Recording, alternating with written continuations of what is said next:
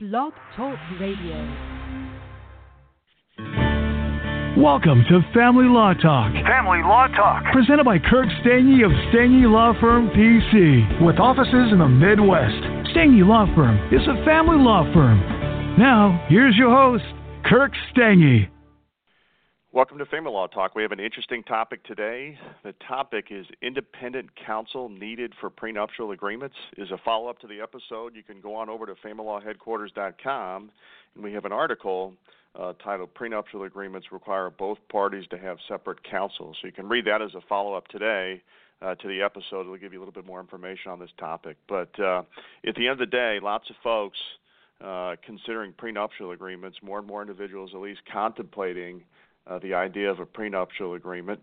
And the reason being is that for a lot of individuals, they're really trying to ensure that if the marriage doesn't work, they're trying to ensure that then the divorce won't be messy, right? It won't be a messy, prolonged, litigious divorce, because lots of individuals have heard about the horror stories of individuals who've gone through really nasty divorces. And so the idea is sitting down, talking about how things would work in the instance of a divorce, and then really drawing up an agreement that indicates how this would, in essence, take place. Now, when you get into prenuptial agreements, there's certain things that can be really addressed in a prenuptial agreement, and certain things that are sort of taboo that you just really can't address in a prenuptial agreement. But in terms of the things that can be part of a prenuptial agreement, property and debt division is a big key in a lot of prenuptial agreements. So what folks do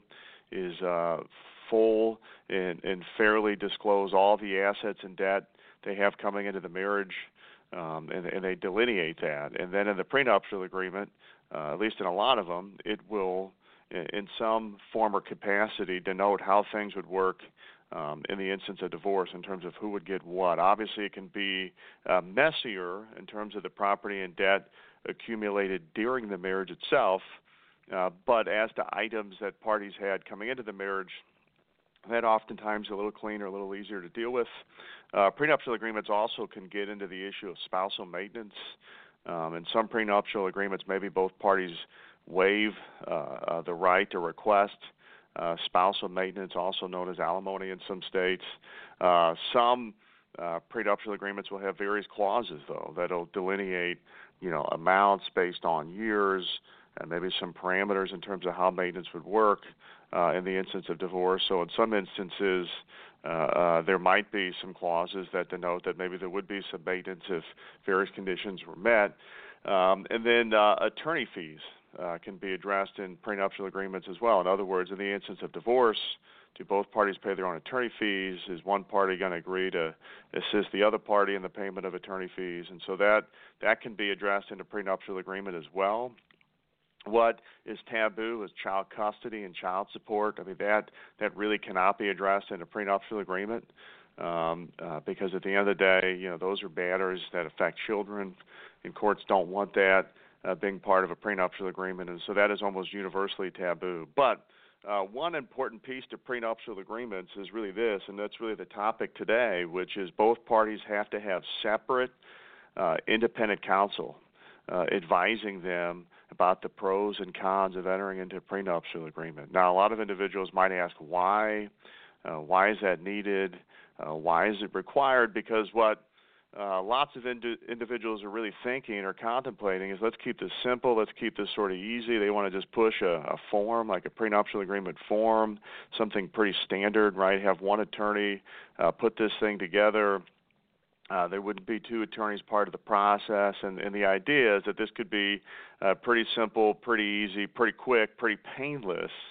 But having said that, prenuptial agreements have really significant ramifications for parties, and that's why, as you look at case law in terms of how case law is developed in states, and certainly the laws can vary a little bit by state, so you definitely want to consult an attorney who's licensed and competent to practice law in your jurisdiction, but in a very general sense in terms of how case law has developed. And then there's some, in other words, what's called the Uniform Law Commissions, which puts forth parameters out there in terms of what they hope or aspire that states will ultimately adopt, but one really uniform piece in terms of case law and in terms of the uniform laws out there is this idea that both parties need an attorney, right? An attorney from a different law firm that are entirely separate, and that the attorney can talk. The attorney for the prospective husband can get legal advice about the prenuptial agreement, and then the attorney for the prospective wife can get their own legal advice that's separate, that's independent, that really goes through what the potential pros and what the potential cons of going into any prenuptial agreement would ultimately be. And so this is a big, big key. Now, lots of folks, for whatever reason, again, are in a rush. They want to really not do this. They're hoping that, again, one attorney can draw up the prenuptial agreement, and maybe it's an instance where one party has an attorney and the other doesn't have an attorney. And quite simply, the reality is that this is really problematic, and that if parties don't have independent counsel, then there can be all kinds of other bases to try to set aside the prenuptial agreement later, right? Somebody might argue that undue influence was being put on them. Maybe they were under duress.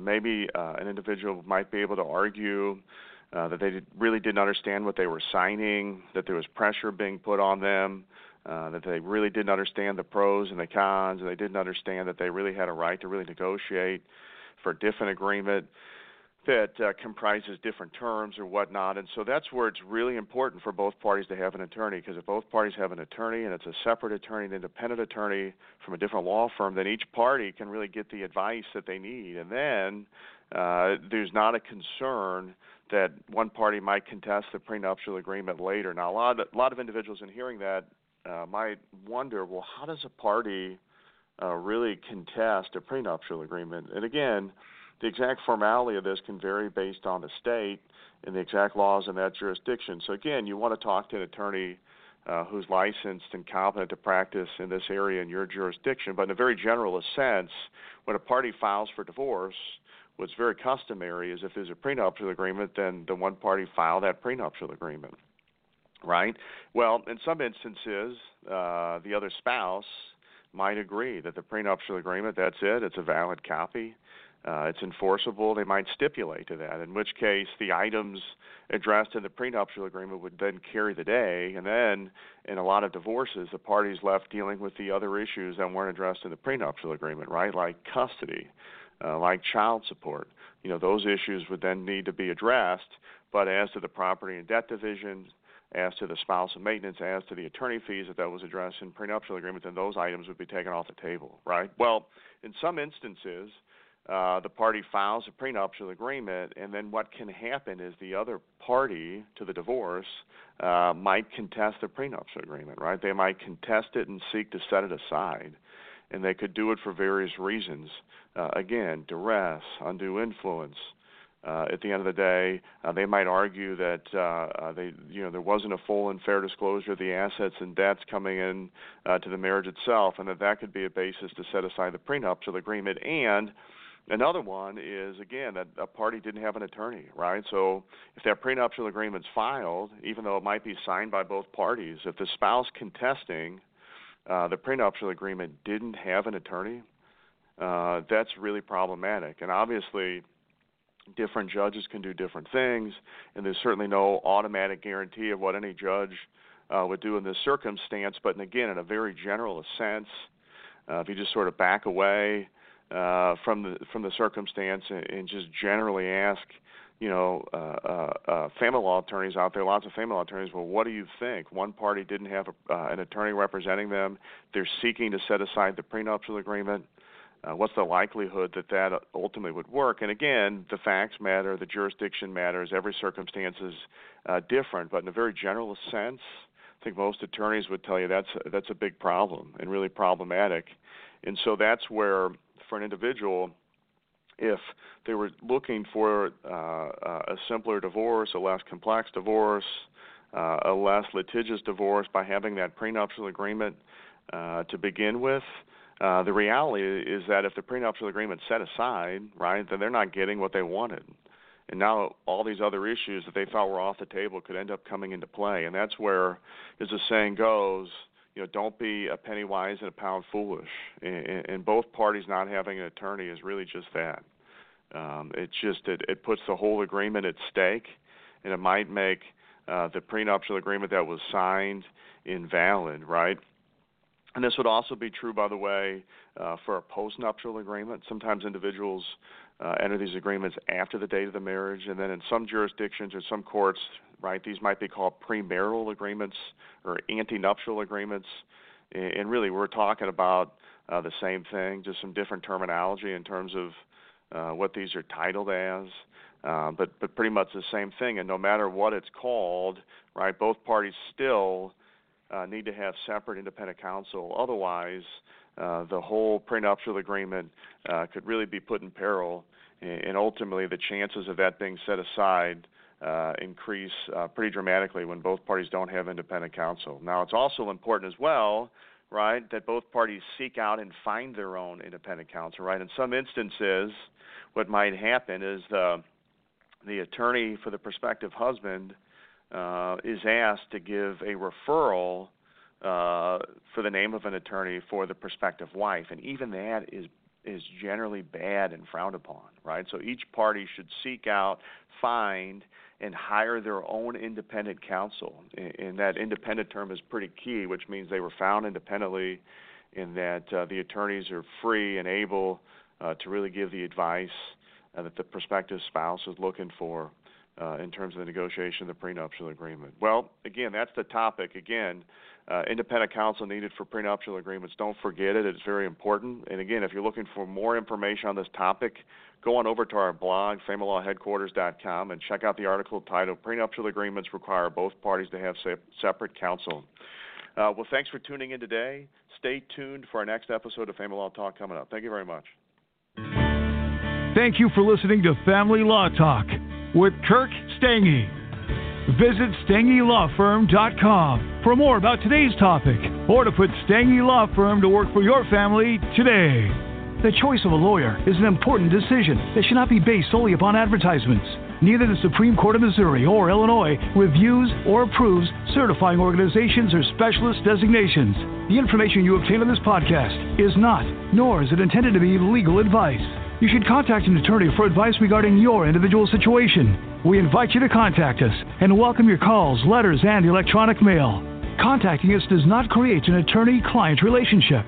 Please do not send any confidential information to us until such time as an attorney-client relationship has been established. And finally, past results afford no guarantee of future results, and every case is different and must be judged on its own merits. Kirk Stange is responsible for the content. Principal place of business, 120 South Central Avenue, Suite 450, Clayton, Missouri, 63105.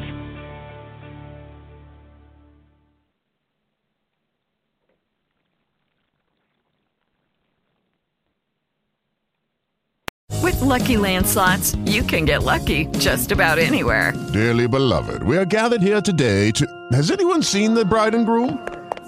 Sorry, we're here. We were getting lucky in the limo and we lost track of time.